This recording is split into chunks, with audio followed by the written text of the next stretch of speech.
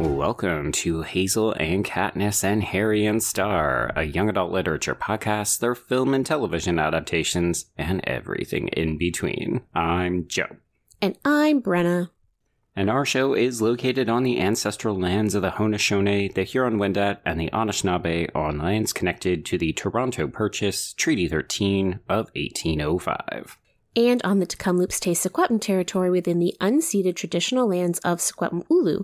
And today's text, Imogen, obviously, takes place in Penn Yan, New York, the traditional home of the Haudenosaunee and Seneca peoples. And Joe, that's a real town, Penn Yan. Like, America's not real. It's literally short for Pennsylvania Yankee. Like, what? Anyway. Yeah, that threw me off. I hoped it wasn't a real place. It's a legit real place. And I think, Joe, before we talk about Imogen, obviously, I think we need to remind folks about the context around the author, Becky Albertalli, and what happened when Simon versus the Homo sapiens agenda became such a huge success. Yeah, because I was trying to reflect back on whether we really broached the conversation, because we obviously covered that text quite a bit after the fact, but I don't recall us really addressing the blowback that Albertalli had. So we talked about her a number of times on the show, but it's we usually love her. Passing about how much we love her. Yeah. Yeah, so we're big fans of Becky Albertalli, and when Simon versus the Homo sapiens agenda came out, and I think it was particularly first around the book, and I think there was some rehash of it at the time that the film came out, but yes, basically there was a lot of frustration among readers that this was, you know, like, quote unquote, yet another straight white woman writing about queer culture. And that, you know, this is something that we've talked about on the show a lot, which is that there's a difference often between the kinds of queer teen stories that are actually written for queer teens and the kind that are written for like 30-year-old straight moms. And people have accused Becky Albertalli's writing of being the latter because it tends to be pretty safe. It tends to be not particularly sexually explicit. And it tends to be kind of framed by these worlds of like sort of supportive queerness, which I think there's no reason why that can't like exist, right? Yeah, it doesn't necessarily have to be a criticism, but I know particularly as a member of the queer community, there is this feeling that, you know, as a marginalized group, our stories get co-opted by other people, repackaged into a very sellable product, and then redistributed. And it's kind of like, well, why are other people telling our stories? And that sort of led to Becky Albertalli writing like a bit of a blog post and coming out in the media as bisexual. And a lot of folks really felt like she kind of got pushed into that it was as much about just like having people stop labeling her incorrectly as it was about her own choice to come out. And there was like an element of maybe, I think damage control is the wrong word, but like media spin around it. But it's really clear that like Becky Albertalli did not get to be in charge of her own coming out, that she was trying to sort of satisfy a particular media narrative that had spun up largely from like Goodreads, Tumblr, Bookstagram, that kind of a world. Yeah, it's a little ironic that we're having this conversation a week after addressing Heartstopper Season 2 because I, again, cannot remember. My brain is mush, as folks who have been listening regularly know. I'm just a big old mess. But obviously, Heartstopper's Kit Connor had to end up coming out in the wake of the debut of Heartstopper Season 1. So he's since come out as bisexual, but he was very much pushed, quote unquote, out of the closet by demanding fans who were more or less making the same argument. Like, oh, you're in the public eye and you're talking about queer stuff. We need to know exactly how you identify. Yeah, and I think that, you know, that's definitely what this book is really concerned about. Like, you can really see Albertalli working some of this out. Joe texted me and was like, so this is sort of like Becky Albertalli's therapy. She is working out her issues with this one. And you know what? Good for her, because she's also doing it in a very entertaining and I would argue educational way.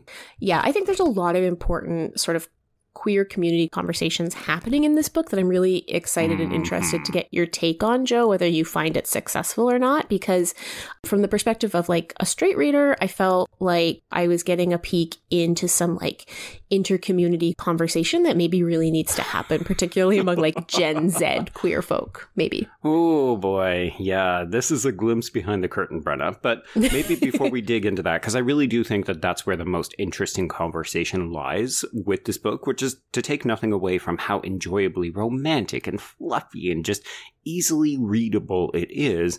But maybe before we dive into the politics of it, what is Imogen obviously all about? Yes. Okay, perfect. Yes, because we are going to talk about all that stuff. But on top of everything, maybe more than anything else, this is like vintage Becky Albertelli. You're going to root for so characters good. to kiss. And it's super fun. And everybody is genuinely coming from a good-hearted place. Even the most villainous character who I will probably spend 20 minutes in this episode being mad at. But anyway. Ranting. Yeah. So our central protagonist is Imogen Scott. And Imogen's in her last year of high school. It's March break, or I think they call it spring break in the States, Joe. And it's break from high school.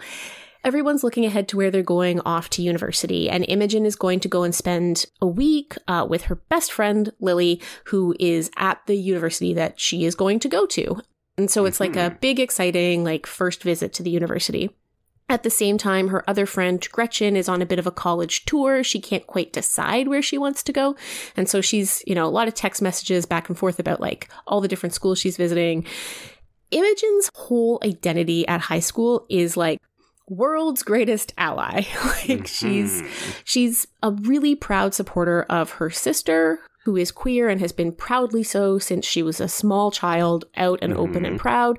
All of her closest friends are sort of queer to some degree, and she's a big supporter of that community. She's like running the Gay Straight Alliance at her school. Even Lily, who had kind of only recently come out, has been like a benefactor of Imogen's super supportive nature. And one of the things that is sort of at play in the dynamic is that Imogen is a little bit concerned that she's a bit like water. She'll like conform to whatever container she gets put in. And that's fine with a lot of her social relationships. But with Gretchen, it's kind of a problem because Gretchen is a super strong personality. And so this is the backdrop upon which Imogen arrives at this like stay over at the university, where it turns out, plot twist, Lily has told everyone that Imogen is her ex-girlfriend because Lily is newly out as pansexual and was feeling super insecure arriving at university, having never actually had a girlfriend. So she makes up this whole backstory between her and Imogen, which she obviously has all the pictures to back up because they've been best friends since they were really tiny children.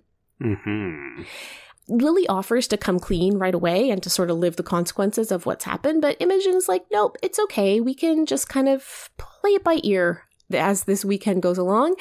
And so that's what they do. And so Imogen kind of just gets accepted for the first time, not as the world's greatest ally, but as just one of the queer kids in this incredibly, like, movie perfect constellation of the coolest queer 20-somethings and 19-year-olds you could ever possibly meet. It's like, Joe was like, there are too many friends. And it's a fair criticism. There are a lot of friends, and they're all fabulous in all kinds of different ways, and they're all very supportive.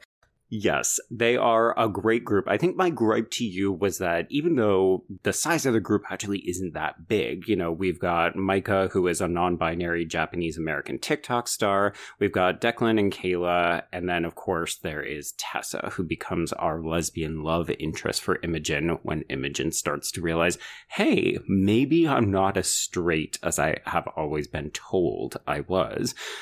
But I think my issue is that at the end of the day, this is a book that's really only about Imogen, Lily, Tessa, and Gretchen. And, Edith, the younger sister, pops up to run interference because obviously the minute that Gretchen starts to realize that Imogen is cautiously feeling out a change of labels, she pounces because Gretchen is the very politicized queer. So she is a lesbian. She's a woman of color. So it's been kind of a defining factor. Like, she can't pass successfully.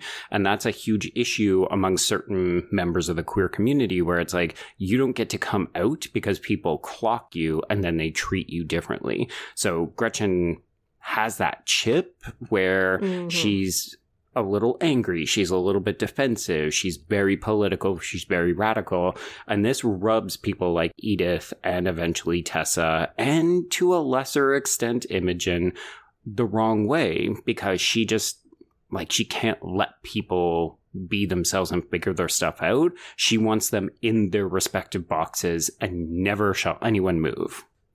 Yeah, the sort of defining moment of this experience is a conversation that took place before Lily comes out, when a new kid shows up at their queer club at school and doesn't want to give themselves pronouns or labels. They just like, I'm just going to tell you my name. And it makes Gretchen extremely uncomfortable. And Lily's response is like, well, how do you know they're not queer? Because Gretchen's perspective is like, this person is making my queer space unsafe. And it's actually really complicated because Gretchen is extremely abrasive, but she's not always wrong, right? And I think she's a really interesting character from that perspective, because on the one hand, we love Imogen. As readers, we're rooting for her coming out story, and we're rooting for her to find this romance with Tessa, which is what the romantic part of the book is all about. So it's easy to villainize Gretchen, but a lot of the things, I mean, Gretchen thinks literally everything is problematic, so she's also exhausting from that perspective.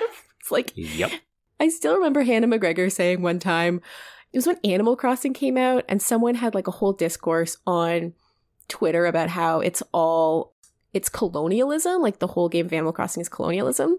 And Hannah was like, yeah, that's great. We all went to grad school. We all know how to ruin things. Like, Gretchen has that vibe for me. But I think, you know, in many ways, this is not, I mean, it's a romance because it's a Becky Albertalli book, obviously. But Joe, the more I think about it, the more I think that this is a book about a friendship triangle that ends up complicated by a romance. Because, like, the tension between Gretchen and Lily has always created this difficult position for Imogen to be in. And it's kind of like Lily goes off to university and it's just Imogen and Gretchen. So Imogen becomes a lot more like Gretchen-y. And it's not until she's kind of released from that very controlling dynamic that she actually does get to start exploring who she is as a person. Absolutely. And initially, when I started reading the book, I thought, why the plot mechanism where we've got one friend who's away at college or university and the other two are still in high school? Like, it felt really artificial to me. And I thought it was just, you know, oh, so we can have some of the drama of I can't see Tessa, my love interest, all the time, and that just creates, you know, some conflict and some hurdles that we have to get over. And it absolutely does end up playing a factor. But I think you're right. The other significant thing is that Imogen needs to get away from Gretchen, and what happens to her when she can finally start to explore facets of herself that Gretchen has literally been telling her, no, that's not you. You don't get to be this thing because I have decided you are just a straight ally. And it's interesting because we really do watch as Imogen figures out for herself that Gretchen is controlling her, right? And it's really powerful from like a character development perspective, but the whole time I was reading it, I kind of felt, I don't know, uncomfortable in my straight ladiness because there are a lot of things that Gretchen articulates that I do. Well, that I understand Imogen's reaction to. So, like, for example, Imogen's obsessed with the movie. Yes, it's But I'm a Cheerleader. And, yeah, so she's obsessed with this, like, older movie, millennial cheerleader, queer coming out movie. And even though she loves it, she can't ever talk about it because Gretchen thinks it's problematic because it's about the straight gays or whatever. And, like we've had those conversations on the show before, Joe. Like, I certainly get all the reference points, but Imogen's willingness to totally defer all of her opinions to like the own voices reading. Like this is something you and I talk about all the time because I am very likely to do that, right? Like I am very likely to be like, oh, but this person says this about it, Joe, so I don't know what I think anymore. Well, and I think even you did that at the beginning of this episode where you said you were very interested to see how I responded to some of these things. And I think that that's an important piece of recognition, which is just because you don't self-identify as a member of a group doesn't mean that you don't get to have an opinion on it. I would argue, and I say this all the time on horror queers, it's just that you need to be way more cautious and try to educate yourself as much as possible or recognize your privilege and your positionality before making bold assertions. So, Brenna, you get to read this book and have a straight white lady reading of it. That's perfectly reasonable. It's when you say like, oh, well, I don't know about blah, blah, blah. And it's like, okay, well, maybe that's where the overstep happens. But the reality is that all media is for everybody. It's just that it's going to connect with certain people in different ways because of their lived experiences. But it doesn't negate your ability to talk about something, because if so, then, only Black people could consume Angie Thomas stories, or only bisexual women could read Becky Albertalli books. And that's not real. And in many ways, we've seen in this book how Imogen's desire to be a perfect ally and to make space for everybody else means that she has made no space for herself, right? Like, it's exactly almost from the sublime to the ridiculous. Like, there's one point where she watches a movie and she can't decide what she thinks about it because she can't find anything online about it yet. Mm-hmm. And that was a little close to home. I love it. I mean, I think it's also a testament to you and I, and to a lesser extent, Imogen, where we're so plugged in to what other people are thinking. And we want to make sure that we're considering all the different responses and being mindful even of people's feelings and trying not to overstep. And I think, unfortunately, that is a result of people like Gretchen, where they say, you can't make a step out of line or else I will, quote unquote, cancel you. And I think this is the most powerful aspect of Albertalli's book here, is that there are a lot of queer Gretchens who are literally up there gatekeeping to the point that people can't even find themselves. Or there's queer people who are afraid of making a misstep within their own community. Like, it's not about solidarity. It's about exclusion. And it's actually really dangerous. Yeah. And I think that's what we see here, right? Is that Imogen can articulate a whole history of like crushes on girls and maybe you want to talk about the shop talk example a little bit, Joe, but like she invalidates all of her own experience because she doesn't want to sort of step out of the box that Gretchen has drawn around her. And it's interesting too. I actually think this might be one of Albertalli's best books. I think we're seeing her become a more sophisticated storyteller with this book because 100%. Yeah. As much as I said Gretchen isn't always wrong, Gretchen is also definitely not always right. And she's not a kind person, right? Like, there's this great example where she gets into, like, she really upsets. I'll let you give space for you to talk about the shop talk thing. But, like, when that upsets Edie so much, Gretchen, like, pretends that nothing happened. And so that's also a form of invalidation too, right? 100%. Yeah. So the Shop Talk reference here is a Netflix movie that has come out and everybody was a big fan of it. It's a queer story, but the lead actress, Cara Clapstone, was straight. So it's basically a gender flip version of Love, Simon, or Becky Albertalli's own book. And one of the interesting things that happens over the course of the narrative is that Cara Clapstone ends up coming out. So Gretchen's big complaint that everybody was watching this queer love story featuring straight actors becomes invalidated because the actress actually is queer. It's just that she didn't identify as such at the time. And this is so complex and so fascinating. We're seeing it happen all the time. Honestly, Heartstopper is a great example of that.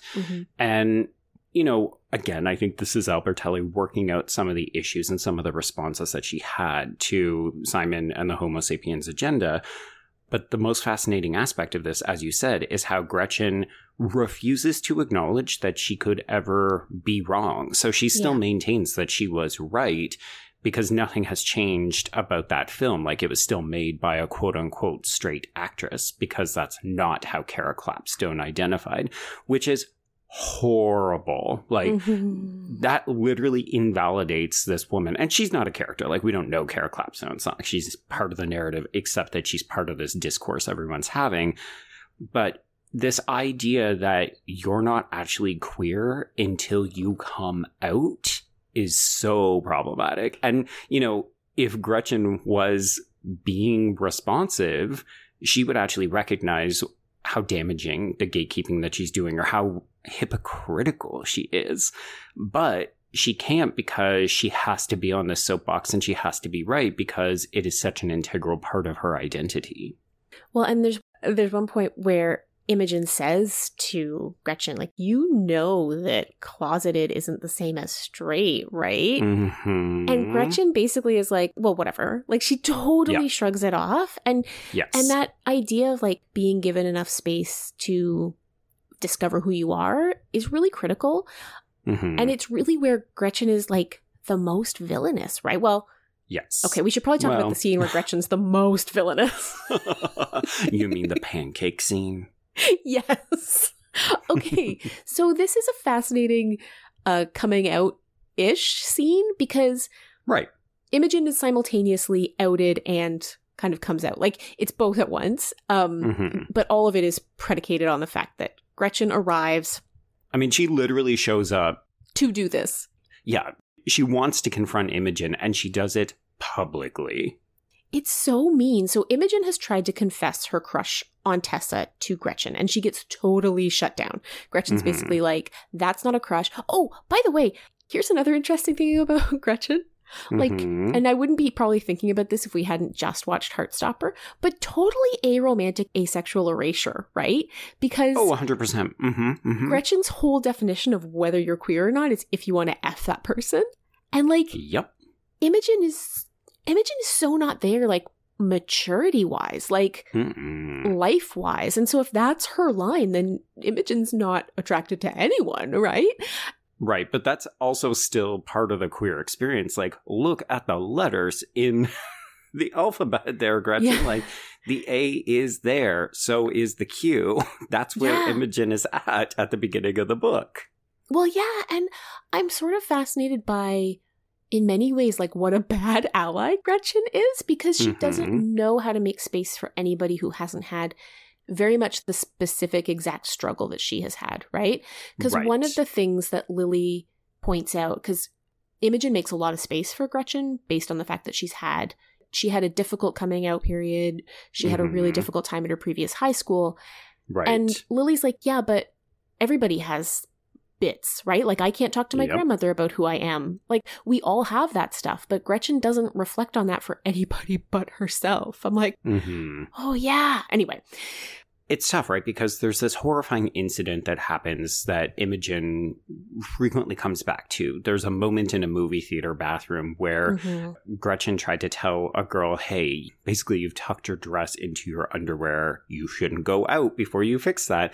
And she can't even get the words out because this girl identifies Gretchen as a queer woman and says, I'm not interested. I don't know how to make it more obvious. And then she just so leaves. Awful. It's awful, right? And I love that it's everything while simultaneously also being low stakes, right? Like, it's not a hate crime. It's not, oh my God, it's not a hate crime. Like, oh, well, that's the worst possible thing. I'm sorry. It's a horrifying experience because it is so innocuous, right? It should just be Gretchen trying to help this girl, and this girl is so horrible to her simply because she is queer. I really appreciate the quotidian nature of that interaction because, like, it isn't violent. It isn't anything that you could, like, go and tell an adult about. It's like these kids they have to resolve this completely on their own, and it's at the same time absolutely devastating for Gretchen. It's so harmful. Like, this is the kind of experience that queer people, particularly young queer people, are going to internalize, and it just comes up. You know, I'm willing to bet that whenever Gretchen meets a new person, this is one of the things that she flashes back to. You know, am I going to have to deal with this kind of thing? And it can be so damaging, right? Like, that's what's so difficult about being a marginalized person is that these things stick with you. Like, microaggressions and little traumas can just really add up. And that's why we can give Gretchen a certain amount of leeway because we understand her implicitly as a character. It's just that she's also garbage, awful, terrible to Imogen at the same time. It's fascinating. It's so well done. But Brenna, I want to jump to the end. I recognize we're not talking about the romance at all, folks. It's great. It's lovely. It's very charming. Yes. Perfect dates up the wazoo. So many perfect dates. So much like waiting for the perfect kiss. So sweet between the two of them. And also not even remotely the most interesting thing in the book, which is, I think, why this is such a departure for Albertalli. Like, I've never read a book of hers that offers so much complexity and so many interesting characters beyond the sort of central love interest. It's really good. But it's hidden. That's the weirdest part. Like, I went into this thinking, it's fluffy, it's cute. You know, I'm really loving the writing because it's Albertalli. Of course I am. And I just got so sucked into the kind of secret drama that's going on. Like, this is not about Imogen and Tessa. This is barely even about Imogen's coming out. Yeah. It's more about Imogen's relationship with Gretchen and how that prevented her from coming out. But then we get to the ending. So Gretchen basically burns this diner to the ground when she confronts/outs Imogen, who, of course, in the eyes of everybody at the table, was already out because she's been living this lie, which, of course, is not actually a lie because she actually does now identify as bisexual. But it's so mean the way she does it, right? Because Gretchen targets Tessa. She's like, so Tessa, would you ever be with a bisexual woman? And Tessa's like, yep. And Gretchen's like, yeah, but don't you just feel like they're faking it? Because that's what I think a lot of people think. And it's just, it gets meaner from there. And it's like watching a slow motion car accident. It's so horrifying and yet also very satisfying. So Lily and Edith both get so mad at Gretchen. And Imogen almost completely shuts down. Like, she goes with Tessa and the secret gets revealed eventually and blah, blah, blah. And it ends up being fine to have this magical kiss in front of like a giant pancake maker thing. Yep. Pancakes figure really heavily in this book. It's great. This book made me very hungry simultaneously. But I love that at a certain point, Gretchen clearly realizes she done effed up and she keeps trying to call Imogen. She keeps trying to come by and see her. And Imogen really doesn't want to have that conversation. Like, she needs time to figure out how she's feeling about herself, but also about Gretchen. And the book ends with her accepting Gretchen's apology, but not accepting her back as a friend. And it's unclear whether she ever will. Yeah. And I loved it. I really loved it too. We've talked on the show before about how there's like not enough YA about friend breakups and how devastating friend breakups are, especially in young adult years. And this is a really good depiction of like, what do you do? And like not forcing Imogen to make a final choice that is sort of the Hollywood ending final choice for the friendship, I think is really powerful because one of the lessons that Imogen has learned is actually that Gretchen's never apologized to her for anything. Nope. And she barely apologizes for this. Like, it even takes her several attempts to come up with I'm sorry, because I think what's the first one, like, I'm sorry if you're hurt, and it's like, oh my god, the non-apology of it. And I love that Lily is so incensed by everything. Like, Lily really does not get along with Gretchen to the point where there's a combative friction between the two, where you can see that they're fighting for Imogen's affection and friendship. Well, there's a little angel devil action, but I do love this idea that part of Imogen's journey of discovery is, you know, okay, who do I want to be? What kind of friendship group do I want to be a part of?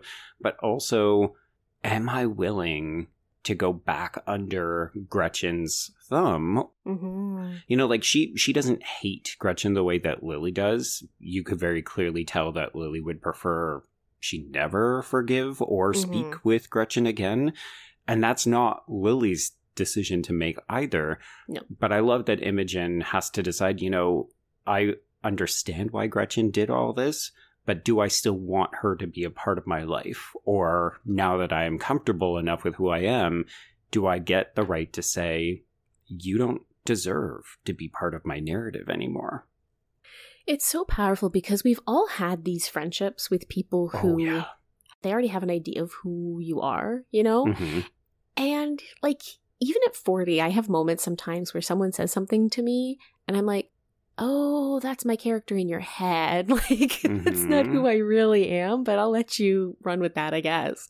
Oof. And so it's really fascinating to see that dynamic play out on the page. Because I'm not sure that I have before, outside of the context of like a thriller where someone ends up being like trying to steal your face or whatever. Like, this is this is a really honest interrogation of what it means to be friends with someone who is making a lot of identity decisions for you, who doesn't feel comfortable with you. Yeah. And the wildest thing is that if people didn't know who Becky Albertalli is, and they didn't look at the cover of the book or something, if they just listened to our discussion of this, they would probably think, oh, this is like a deeply politicized, queer book about friendship. It's true. It's really not. And I cannot stress enough how this is a bubblegum pink. It literally is. Even the hardcover, like if you take the dust jacket off, the hardcover I think is white with pink writing. It's very bubblegummy. Yeah, it feels like you're reading a Legally Blonde style book, only Albertalli has managed to bury this secret narrative in there that is just so hugely compelling. And it's not like it's buried so deeply that the average reader is going to miss all of this nuance or something. Like, very frank, open discussions. And at the end of the day, I don't know that you could walk away saying, oh, I love the romance. And that's all this book is. Like, you walk away thinking, that romance was super cute, and also, wow, we need to talk about Gretchen. When I read this right when it came out back in May, I texted you, Joe, and I was like, we have to do this on the show, if only because I need to unpack Gretchen with you. I had no idea what you were talking about. But she's such a good villain. Like, yes. Not in that she's not the villain. She's just someone who's had a lot of difficult life experiences, and she's choosing a really antisocial way of coping with that, right? She's choosing to be super controlling of the people around her as a way to protect herself from things that she's been through in the past. And I'm really, I don't know, I just can't get over the difference in the characterization here compared to something like Simon versus the Homo sapiens Genda, which obviously I loved. But like, the characters here are so much more complex and interesting and layered. And the challenges these characters are facing within the exact same age demographic, so much more attentive to like just larger social issues. But again, never in a kind of movie of the week way. I'm just really impressed by this book, Joe. I'm really pleased to see Albertalli not just churning out the same thing over and over again, but really challenging herself to tackle some complex conversations. Absolutely, yeah. Because even when we read Simon versus the Homo sapien Agenda, the romance and the characterizations was not the issue that we had in that book. It was about the kind of grossness of the blackmail scheme and how it felt at odds with a lot of the other things she was trying to accomplish. Whereas here, this feels like a much more organic, natural way of fusing two very different kind of agendas into one book, but doing it so much stronger. There's none of the sort of waffling or narratives being at odds with one another. It really flows and works well together. It's a complementary book in that fashion. Yeah. I really recommend folks pick it up, especially, in the waning days of summer. This is a great sit on the back deck, sit on the beach kind of read. Yeah, and I read this in 5 hours. I read this on the train ride between Toronto and Montreal, picked it up, was like, I'll read a little bit and then get to something else, just never put it down. Yeah, because it's vintage Albertalli in its breezy, grippy style, and you're going to love the kissing. We're just not talking about it today, but the kissing is great. Exactly. Yeah, kissing is great. Tessa's a fantastic character. I loved her. Me too. All right, Joe. Shall we put a pin in it there? Yeah, I feel like we're not going to have a similar conversation like this every week, but where are we headed next? Joe, we are heading to a cultural phenom that I had totally missed out on until now. Oh, okay. Classic Interesting. me. So we're reading and watching the adaptation of Red, White, and Royal Blue, which is coming out on Amazon like imminently. And this is another fun read. It's another, actually, we really are in our sort of like questioning moment, aren't we, Joe? We're really exploring texts about not just coming out, but like rediscovering like whole parts of your identity, which is a big theme these days. So that's where we're heading to next. But this was a lot more graphic than a Becky Albertelli story. Yes, a lot more punny, I feel. Yes, and firmly new adult. Right. And then after that, it's book club with Alana the First Adventure. People seem very excited that we're finally doing Tamara Pierce, Joe. So I'm excited to make people happy. Unfortunately, if you're hearing this now, you've missed the window for writing in about that text. But we hope you'll listen in. And then I think we're going to take a little bit of a book club break, but we'll tell you more about that. Indeed. Yes. So until next time, if you want to get in touch with us, you can find us on the Twitters at HKHSPod or on the hashtag HKHSPod. Joe, where do they find you? I can be reached at B Stole My Remote, and that's the letter B. And I torched my Twitter account in a fit of pique. Sure did, yeah. So I'm at Brenna C. Gray on Blue Sky, which no one is on. But I'm at Mittenstrings on Instagram, so feel free to find me there. And if you've got something more long form, you can always email us. We will never torch our Gmail account. It's hkhspod@gmail.com. Yeah. Joe? Yes. As always, I'm delighted to be your problematic straight ally. Well, here's the thing, Brenna. If you ever need to explore the boundaries of that, I promise not to box you in. Much appreciated. And until then, I will see you on the page. And I will see you on the screen. It's more about Imogen's relationship with Gretchen. Why can't I not say that name? Yeah. And the wildest thing is that I feel like if people didn't know who Albertelli... Oh my god, I cannot speak today.